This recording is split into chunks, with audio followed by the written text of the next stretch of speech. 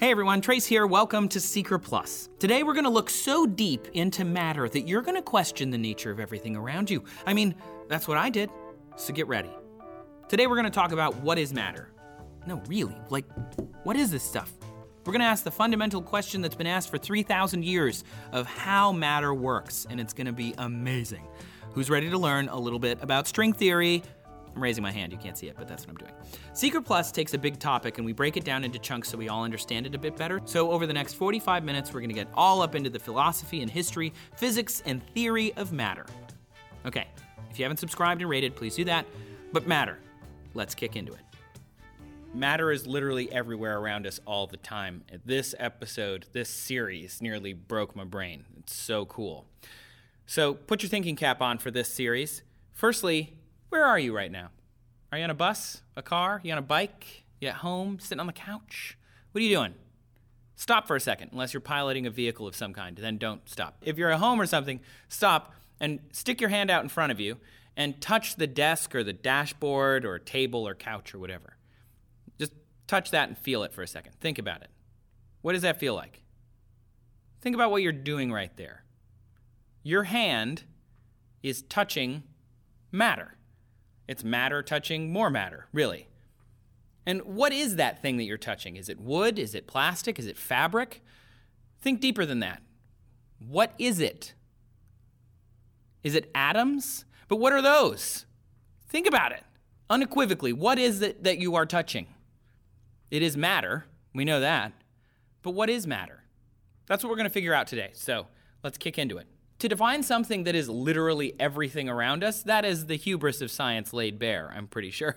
Matter is this huge all-encompassing thing, and you're surrounded by it all the time. But at some point in ancient Greece, a guy named Thales looked at the world in 6th century BC and thought, what is this stuff? But in Greek, I don't know ancient Greek, so we'll just assume that he has a weird Midwest accent.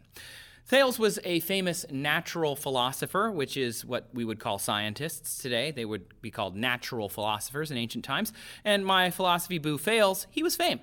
He was well known because he had all of these cool, interesting thoughts. He was friends with a bunch of other Greek philosophers, and he was the first recorded human to accurately predict a solar eclipse in advance.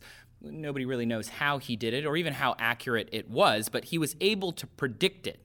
And that was a pretty big deal. It meant that he knew something and that people would be able to listen to him. And so when he said, what is this stuff around us? What is this stuff that we're touching? What is this rock made of? Not just rock. What is deeper than that? People listened. And Thales said there must be some fundamental form to the cosmos, some organization. Which is kind of shocking. If you believe a deity created the world, there doesn't necessarily have to be fundamental form, right? Beyond what the deity envisioned. All of existence, Thales thought, though, must have been made of something. Something must start and be at the base of everything around us. Aristotle said that Thales was the first to think about this, the first one to look into it. And he explained it as natural phenomena, not with gods, but with observation and testing.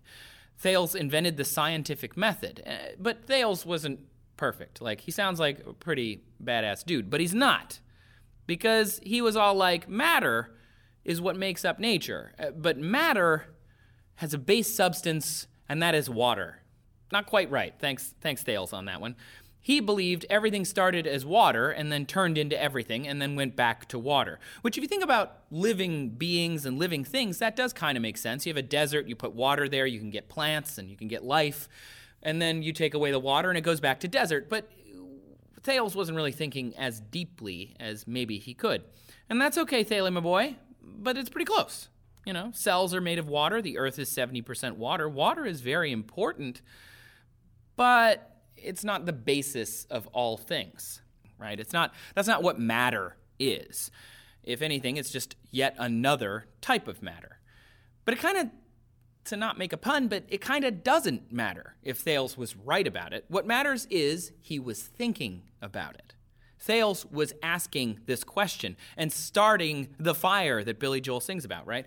Wood is made of something smaller and smaller. If I take wood and I break it, and then I break that, and then I break that, and then I break that, and then I break that, how small can I make it? That's a great question. This question kind of hung in the air for a while until we discovered cells, the tiny bits that make up all living things. Cells were discovered in the late 1600s by a guy named Robert Hooke with a compound microscope that he himself designed. And in his book Micrographia, which was published in 1665, it was a bestseller, he was able to show these tiny, tiny things with his newly invented microscope. And even though there were no YouTube commenters at the time that made fun of how he looked or sounded, one guy did call him, quote, a sot that has spent 2,000 pounds in microscopes to find out the nature of eels in vinegar and mites in cheese. So even though he was essentially discovering how the world was put together, there's always going to be haters. It just happens. Eventually, we discovered not just cells, but that cells were made of something as well, and that is atoms. By the way, sidebar, atoms were actually first thought of in the 3rd century BCE by Democritus, and he was asking if we could break something up and then break that, kind of like I was talking about with the wood. And it was a philosophical question, pure hypothesis, but it was neat that in the 3rd century BCE, people were thinking about it. Anyway, atoms were not discovered until 1803. A Quaker science bae, John Dalton, looked at it and said, yo, there's got to be an indivisible, indestructible atom at the basis of all of this stuff. Dalton, you weren't quite right, but you were close, man. You were getting closer than anybody who'd been before you, right? Not all correct. You can divide an atom, but still. Now we're down to particles, right? We got particles inside of atoms. They've got little bits of atoms.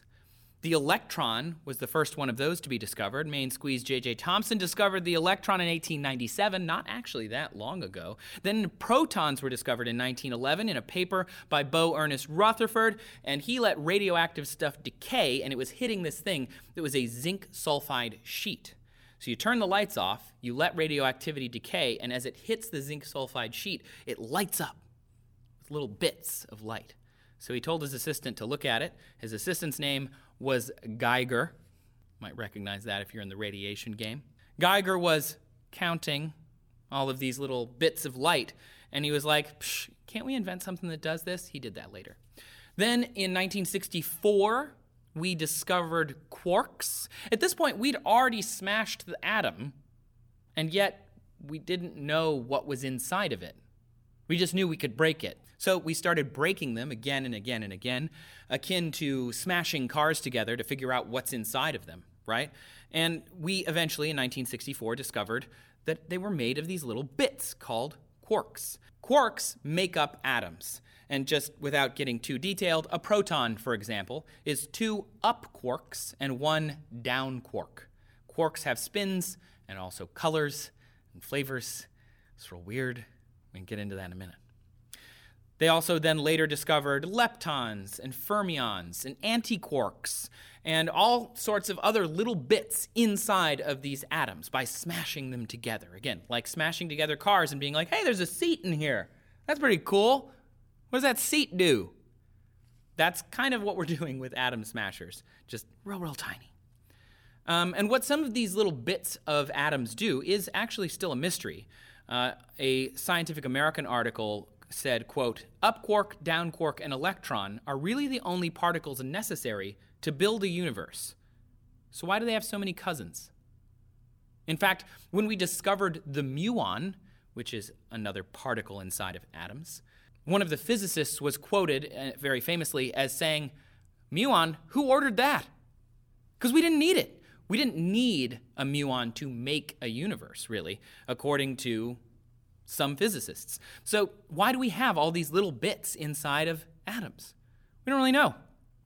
But again, to bring it back, this is all matter. It's around you all the time, and we still don't really know what it is. Also inside of atoms, you could categorize them more as forces, are things like gluons, which gluons comes from glue. It sticks things together. That's a strong force. There's photons, which are electromagnetic. They have no mass, but they're pretty cool. There's also famous Higgs bosons. They're the things that give us mass. That's a weak force. There's also the yet undiscovered but theorized graviton that interacts with gravity and gives everything gravity. And we're still finding all of these little bits. We kind of know that they fit together based on all sorts of different hypotheses and theories that have been proven and tested, and yet we still haven't discovered them all, in part because it's real small. And you can only smash so many atoms together until you find all the little bits. While I was putting this episode together, in February of 2018, we discovered the Autoron, which was theorized in the 1970s based on the frameworks that had been laid out in hypotheses, and they finally smashed it out of protons in 2015. The preliminary evidence is there. They still haven't officially discovered it, but still, it's pretty exciting for 2018. The Autoron is named that because usually these little bits of particles come in pairs, and this one came in threes, which is pretty cool. So to wrap it up, what is matter? Matter is literally just the stuff everywhere around us. It's distinct in that it's not stuff. That's kind of it. Matter is everything, and things that are not matter is nothing. I know it's complicated, but this is how physics works. And I know we didn't go all the way to the bottom, right? What's below a quark? This is when you start to get really weird. So what are quarks made of? What are muons made of? What are leptons and fermions and all these things made of? That's when you get to superstring theory. You've probably heard of this.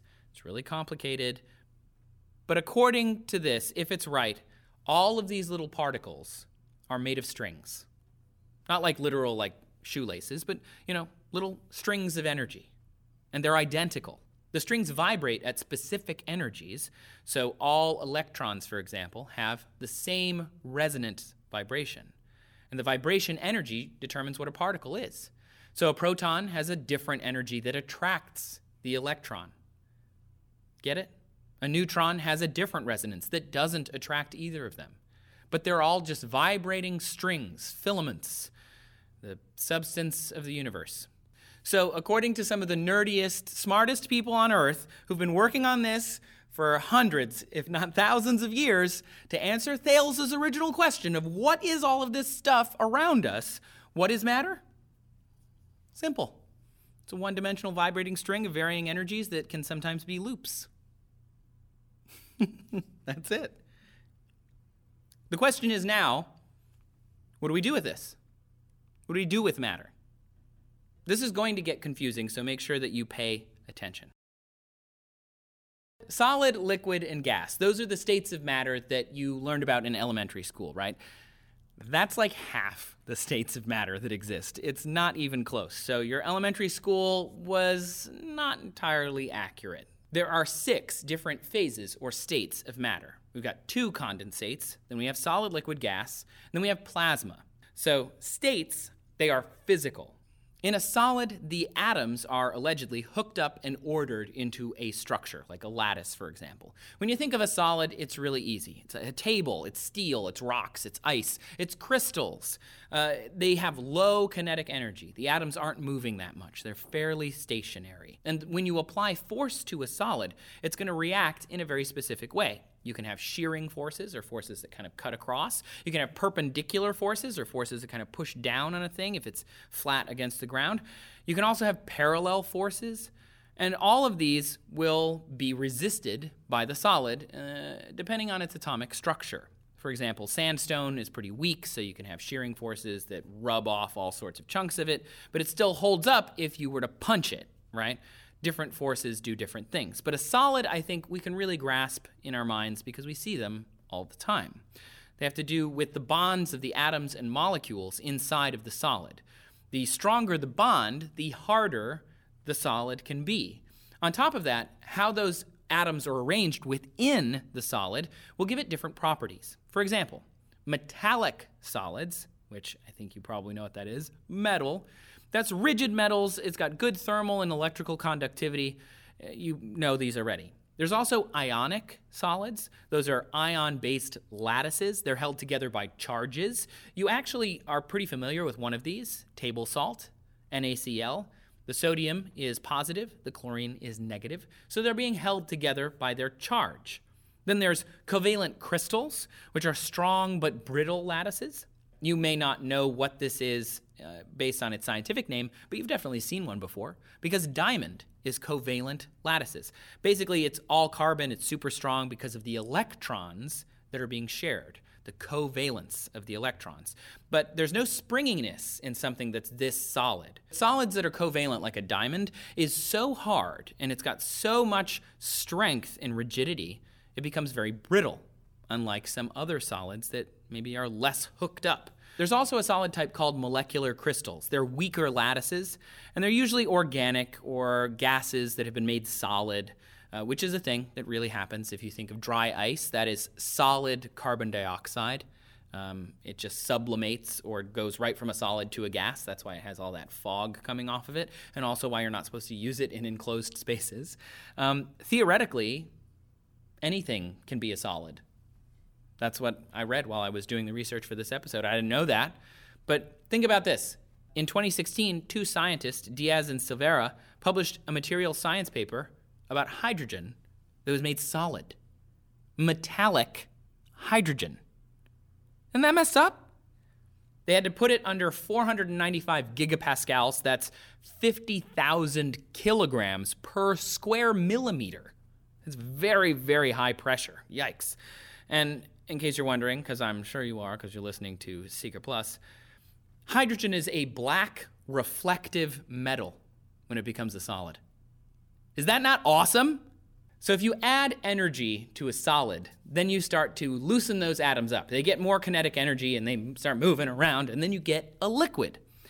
The liquids have some kinetic energy, kind of a messy structure, but a constant volume and a high density. It conforms to containers of a fairly constant pressure, and it's usually non-compressible because the atoms are still pretty close together.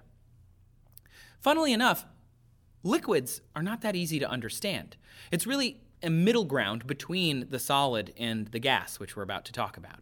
But you know a liquid when you see it. Obviously, we're surrounded by oceans and lakes and rain. All of those are liquids. But if you heat or cool those things, they become something else. They're either a solid or a gas. So these liquids are very strange because they're in this middle ground, like a medium state. We can measure a lot of these things when it comes to liquids, though. There's whole branches of science that all they want to do is understand fluid motion, fluid dynamics. There's something in liquids called the vapor pressure curve. It's a point where temperature, pressure, and its volume are all connected. And it's a line on a graph. But the line doesn't extend all the way across the graph, only part way. If you graph temperature and pressure and test liquids all around that graph, if they hit that line, that's called the critical point. And then it will suddenly become a vapor.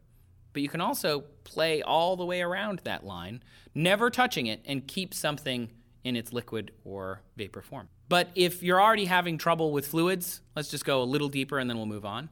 In 1984, a guy named Dan Shechtman created something called a quasi-crystal. At the atomic level, it's non-ordered, it has no lattice and no structure. So that sounds like a liquid, but at the macro level, it looks and behaves like a solid. Isn't that weird? Again, whole branches of science studying fluids because they can do some really weird stuff. Dan got a chemistry Nobel for that discovery because it changed the nature of how we understood solids. Cool, right? Anyway, liquids are still weird, but let's move on. Add a little more energy to this equation and you get gases. Gases have no order to their particles. They have high kinetic energy. They have no ionization. There's no definite size or shape to something that is a gas. This lets them spread forever. No box? Out of here. In a box, I will fill every single bit of that box. Gases are super neat because if you make the box smaller, the gas is going to push back on the box. That's really interesting. Why does it do that? For some reason in my head, gases are real sassy. It's like, you make my box smaller, I will push you. That's what they do. Anyway, atoms and molecules are distributed randomly in a gas. They knock into each other and they spread out, and then they knock into each other again. And they're doing this a lot. The atoms of a gas are impacting each other so often that when you push on something that's like a balloon filled with gas, that pressure feels constant to us. But it's really all of the little atoms hitting each other and bouncing back all the time. Gas molecule speed, by the way, is measurable. We know how fast all of those little gas molecules are moving because of the speed of sound. If you break the sound barrier, what you're really doing is exceeding the speed of the gas molecules that are around you. They can't pass that pressure information on to the next random connection that they're going to hit with the next gas molecule, right? This is why the speed of sound is higher at a high temperature or a low pressure, because there's fewer gas molecules that you have to exceed the speed of. Isn't that cool? Yeah, I thought so too. Because of all of these properties, gases have huge amounts of stored energy. That's why we can compress them into a tank and have compressed air that powers all sorts of machinery. And you can also have properties of atoms and gases that make them very useful, like helium, which is a noble gas. It doesn't react to things. When you supercool helium, it can be used in all sorts of scientific pursuits. For example, keeping the magnets of the Large Hadron Collider cold, and also surrounding them with something that, if something does go wrong, it won't explode because helium doesn't react. You can also do things like gasoline vapor. That is explosive and can move around and fill a space really easily. So you vaporize the gasoline into a cylinder, then it explodes with lots of energy pushing the piston down, and you get an engine. So now that we've done solids, liquids, and gases, what comes next? You add a little more energy to a gas, and you get this like super gas called a plasma. Think of it like putting electricity into the air, a lot of it. The molecules of a plasma have to ionize. They lose their electrons. It's a state of matter number 4. And plasma is high energy, an equal mix of electrons and photons, and it's kind of like they're too hype to pair up. The electrons are there, the protons are there, they're having a great time in this club, everyone's super hot, but they're having an equally amazing time being separate, so they're not going to pair off and try and leave, you know? So the examples of a plasma are things like the sun, fire, aurora, lightning. The sun is a really good example. It's not a massive incandescent gas like Seeker pals, they might be giants, would say, but it's actually a miasma of incandescent plasma. Just saying, good update on their end. But anyway, plasma is all over the universe. It's seen literally everywhere. Basically, any visible matter could become a plasma if you add energy to it. 99% of the visible universe is plasma. The properties of a plasma are it's electrically reactive, so if you think of a liquid and a gas as related, plasma is like their cousin. It reacts to electromagnetism because all of the little bits of the hot gas are charged, and it behaves kind of like a fluid. If you watch videos that NASA takes of the sun, you see filaments flying off all the time. That's all plasmas. If it's de-energized at any point, it kind of falls back into being a gas, and all the little electrons and protons pair back up and become a gas again. Neon lights are a cool example of a plasma in action that you can see around you. Neon is also a noble gas in that same column as helium, and inside that tube, electricity is run through the gas, exciting it and turning it into a plasma in a controlled environment. It ionizes it, which gives off light. The red neon is actually the color of neon gas when it becomes a plasma. Isn't that cool? If you were to do it with argon, that's how you get blue neon lights. It's actually argon. If you want a pink sign, you use a red neon with a blue coating, and then you get pink. You know, stuff like that. It's kind of fun. So I know I said that there were 6 states of matter, and we haven't hit the last 2, and we've done a lot of stuff so far. Let me try and condense these. That's a joke, because these are both condensates. I didn't want to break your brain in the beginning. So what you really do is you take a solid and you cool it down a lot more. You can also do this with liquids. Condensates are very special kinds of matter. You would take rubidium gas, for example, cool it with lasers, and then you get a Bose-Einstein condensate. There's also the fermionic condensate. These are super low energy. The Bose-Einstein condensate, or BEC, was theorized in the 1920s by theoretical Bayes, Satyendra Bose, and Al Einstein. Probably heard of them. But it was actually first created in the mid-90s. And it's near absolute zero. So all of those atoms have such low energy that they start to behave as if they're a single thing, a single giant atom. Isn't that cool? They call it a quantum mechanical entity because you can see quantum mechanics on a macro scale. You can actually see them under a microscope. The condensation, if you read the actual paper, was first achieved at 10:54 a.m. Isn't that nice? Right after breakfast, before lunch, just making a Bose-Einstein condensate. So weird. Nice job, kids. Anyway, Another thing that condensates have is superfluidity. Basically, it's a perfect fluid, follows all the rules, no viscosity, no friction, conducts electricity perfectly, can be used to trap and stop light itself. So cool. Condensates are really weird. They stopped light cold. Finally, there's the fermionic condensate, which I briefly mentioned. NASA has a few papers that call this the sixth state of matter. Some people say there are only 5. You can debate about it.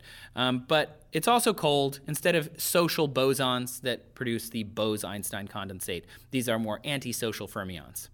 We're going to talk more about these superfluids and superconductors and these more exotic states of matter next week, because if you take these superfluids and you take these superconducting condensates and we learn about how to use them, we could potentially create things like levitating trains and ultra-fast computers. Basically, the future rests in understanding more about these exotic states of matter. Those are the 6 states of matter, but there are so many more than 6. We are just getting started.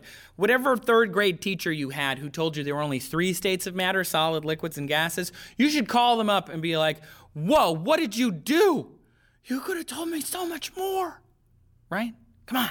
Or you text him if you want. I don't know. Do you text your teacher? Facebook message? I don't know. Send him a high five emoji or whatever emoji you pretend is a high five, because there isn't actually a high five emoji. We can stop light in a condensate, but we can't make a high five emoji? I think that one should replace going to the moon, because it's happened more recently. Like, we can go to the moon, but we can't. We can create a Bose-Einstein condensate, but maybe that one's not going to catch on. Anyway, matter is crazy. We're going to categorize it. We're going to taxonomize it. We're going to break it down and figure out exactly how all of these little things work. And it's going to be super interesting. I'd like to have a quote from Seeker Bay, Neil deGrasse Tyson. "The universe is under no obligation to make sense to you." And to be honest, after writing all these episodes, I totally get that. So, now we're going to talk about the future, baby. We can take pictures of atoms. So what is matter when you can understand it at that level? Well, then it starts to get weird. Solid, liquid, gas, plasma, condensates, those are super cool. I mean, some of them are hot, not super cold or super hot, but you get it. Anyway, they are super interesting. And there are way more forms of matter than just solid, liquid, gas, plasma, and a couple of condensates. Scientists are currently trying to build out every form and phase of matter. I read an article for this episode in Quanta magazine where Ashwin Vishwanath was quoted. He's from Harvard, and he said, "It all seems comprehensible. It's like stamp collecting, but each is a little different and with no connection between the stamps." It seems to Vishwanath that it could be more like a periodic table, that there are elements, but they fall into categories, and at the moment we can learn to understand those categories. Now, I know that this isn't a scholarly source that I'm about to read, but if you go to Wikipedia and you look up all of the different states of matter, they have a whole list there. And I'm just going to read some of these to you, just to give you an idea of how many more states there are beyond solid, liquid, gas, plasma, and a couple of condensates. You ready? Okay. Excitonium, neutron degenerated matter, which is also a good band name, photonic matter, quantum, just quantum, quantum spin liquid, string net liquid, Droppleton, Rydberg matter, time crystals, quark gluon plasma, strange matter. What does that even mean? I don't even know. And that's not even all of them. That's just a small selection. Obviously, there's no way that we can go through all of these types of matter in 15 to 20 minutes. And most of these you're never going to see, and they will never impact your life in any way. Most are very rare, even in the lab. They require extra special conditions. They require crazy temperatures or pressures or circumstances. And we've talked about some of these on Seeker before. Excitons are electrons that get excited, and they make excitonium. They jumped in orbit and then back down. And they act in little groups. So the hole that the electron left behind becomes a state of matter called excitonium. They're not really sure what it is. It could be a superfluid or a perfect conductor. It could be an insulator, but we'll have to make more of it to find out. We've also talked about time crystals. They used lasers to spin a bunch of ions of ytterbium, and they poked them around at a regular interval like a beat in a song, but then at some point they stopped poking them, or they poked them differently, and they moved as if we were poking them. And that's breaking time symmetry. That's called a time crystal, and they might be good for quantum computing, and they also proved that time symmetry can be broken. It's really weird and crazy, But let's talk about some of the other types of matter that are a little closer to home, something that might actually be of interest to the average everyday human out there who just looks at matter all the time, right? For example, did you know there are at least 18 different types of water ice? Yeah, ice, what we would just call ice that's in your freezer right now. There are 18 different forms of ice that water can make. Ice, as we know it, is a solid lattice work. It's a V-shaped water molecule that forms and collects together and then forms a solid structure, right? That's why water expands when it's frozen. It's a very rare thing to do in nature, but because of the shape of the molecules. Now, ice can also be cubic, symmetrical, ordered, disordered, crystalline. It all depends on the pressure and temperature that the ice is created in. So regular ice on Earth is called IH, or hexagonal ice. Crystalline, hexagonal shapes of molecules. So if that's just ice IH, there's also ice 2, 3, 5, 7. They just keep adding, so they just give them a different number in Roman numerals. So the newest ice that they found is superionic water, also known as Ice 7, VII. It's theorized to exist inside of gas giants like Uranus and Neptune. It's 60% denser than the ice that we have here because of a cubic crystal shape with two interpenetrating frameworks. It was created under immense pressures and at super low temperatures. 253 kilogram force per square millimeter was used between two diamond plates, and they squeezed and squeezed and squeezed and froze it. The hydrogen inside of this superionic ice, or Ice 7, can't stick with the oxygen anymore. It's just under too much pressure. It has to get out of there. So the oxygen gets stuck into this crystal lattice of frozen ice. The hydrogen ions can move around, which is why it's called superionic ice. That melts into a liquid at 47,000 C. The lead researcher at UC Berkeley says it's as though the water ice is partially molten. Isn't that awesome? And that's just water. That's just one of the many, many forms of water ice that exist. Matter is crazy. But let's talk about something a little more exciting, right? You didn't come to Secret Plus to hear me talk about ice. So let's talk about degenerate matter, which also, again, good band name. So there are plenty of forms of matter that are just wacky. So degenerate matter is super interesting. It does sort of sound like Grandpa yelling at a kid in a leather jacket, but it's cooler than that. Degenerate matter is super dense matter that's under insane amounts of pressures. Quantum particles or fermions can't occupy the same state in the same system at the same time. So let's say there are two fermions. They can't both be type A fermions. That's just a thing I made up to try and make this simple. It's a little more complicated than that. But just to give you an idea, one could be type A and one could be something else. But they can't be two type A's. When you have degenerate matter, things are under such pressures that this starts to matter. That's not a pun. That's just real. If you put matter under just unimaginable pressures, like at the center of a neutron star, for example, that's the densest material known, you end up getting degenerate matter. Because quantum mechanics keeps the matter from compressing past a certain point, the point where two fermions would have to occupy the same system at the same time, the electrons instead have to move super fast, and they're moving around so much that as the pressure increases, the electrons start to approach the speed of light in their orbit of the nucleus. And any further past that, they can't pass the speed of light. The entire system collapses. The electrons and protons get smushed into neutrons, canceling out each other's charges, and then, blah, you get degenerate matter. A neutron star is basically a giant nucleus of neutrons packed as tightly as possible. It's the densest material in the known universe. It's incredible, right? That's degenerate matter. Matter is super cool. Obviously, we could talk about this stuff all day. And if you have any types of matter that you think are really interesting, you should absolutely tell me more about them, because this, again, hurt my brain to write all of these episodes. There are lots of forms of matter, though, that we haven't even discovered yet. For example, superglass, which was theorized in the early 2000s. It's a superfluid that's been frozen into an amorphous solid.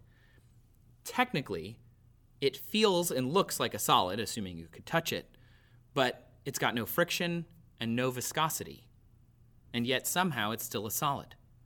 There was a paper called The Theory of Superglass that I read that they said that helium-4, which is a special type of helium, might be able to create superglass. And you might remember from earlier, helium is very special. It has a lot of different properties because it's a noble gas. You can supercool it and do all sorts of stuff. But if you supercool it right and in the right conditions, it can make something called superglass.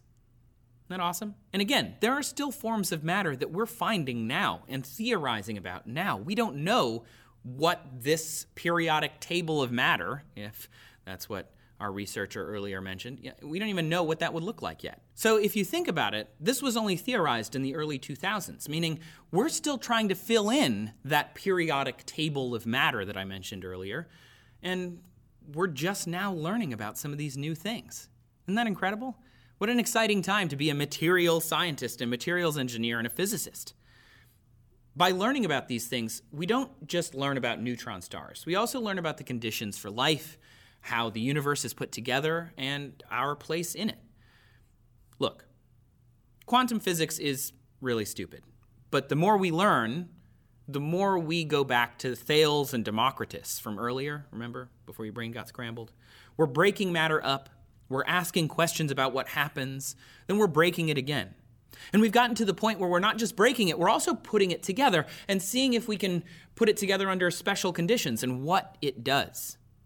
As we put together a list of every type of matter, we're going to keep finding more and more little bits, little corners of matter that we didn't even know existed, that only exist when we put them together in a certain way. Like if you stir cream, it becomes butter. Someone had to figure that out, right? They had to milk a cow or a goat, then they had to stir it a bunch, way past what other people were probably doing, and figured out, oh wow, this is cool. It becomes butter, which we can use for all sorts of great stuff. It's good on toast. Don't know if you knew that. Of course, ancient times. Hopefully now you already knew that. But anyway, I digress. We have words for things like butter.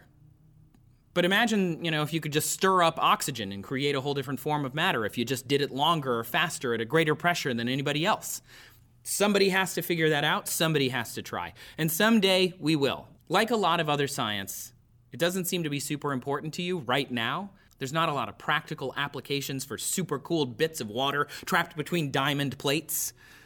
But maybe someday, stuff like that will change the nature of the world. And understanding that matters. Thank you so much for hanging out with me here on Seeker Plus. Just a reminder, I'm Trace. You can find me on Seeker at youtube.com/Seeker or on Twitter or Instagram at Trace Dominguez. You can find the show at Seeker on Twitter. Again, come tweet at us. Use the hashtag Seeker Plus. Tell us your favorite topics. This episode of Seeker Plus was written by Trace Dominguez. Our associate producer is Victoria Barrios and production assistant is Megan Bates. It was edited by Duncan Rogoff, recorded by Matt Pignol, and the intern is Debbie Hainem. Thanks again for listening to Seeker Plus. We're so glad to be back. We'll be releasing and rebroadcasting updated versions of our episodes on this channel, so please, again, subscribe and rate. We'll see you around. Stay tuned for next week's episode. I'm Trace. Thanks again for listening.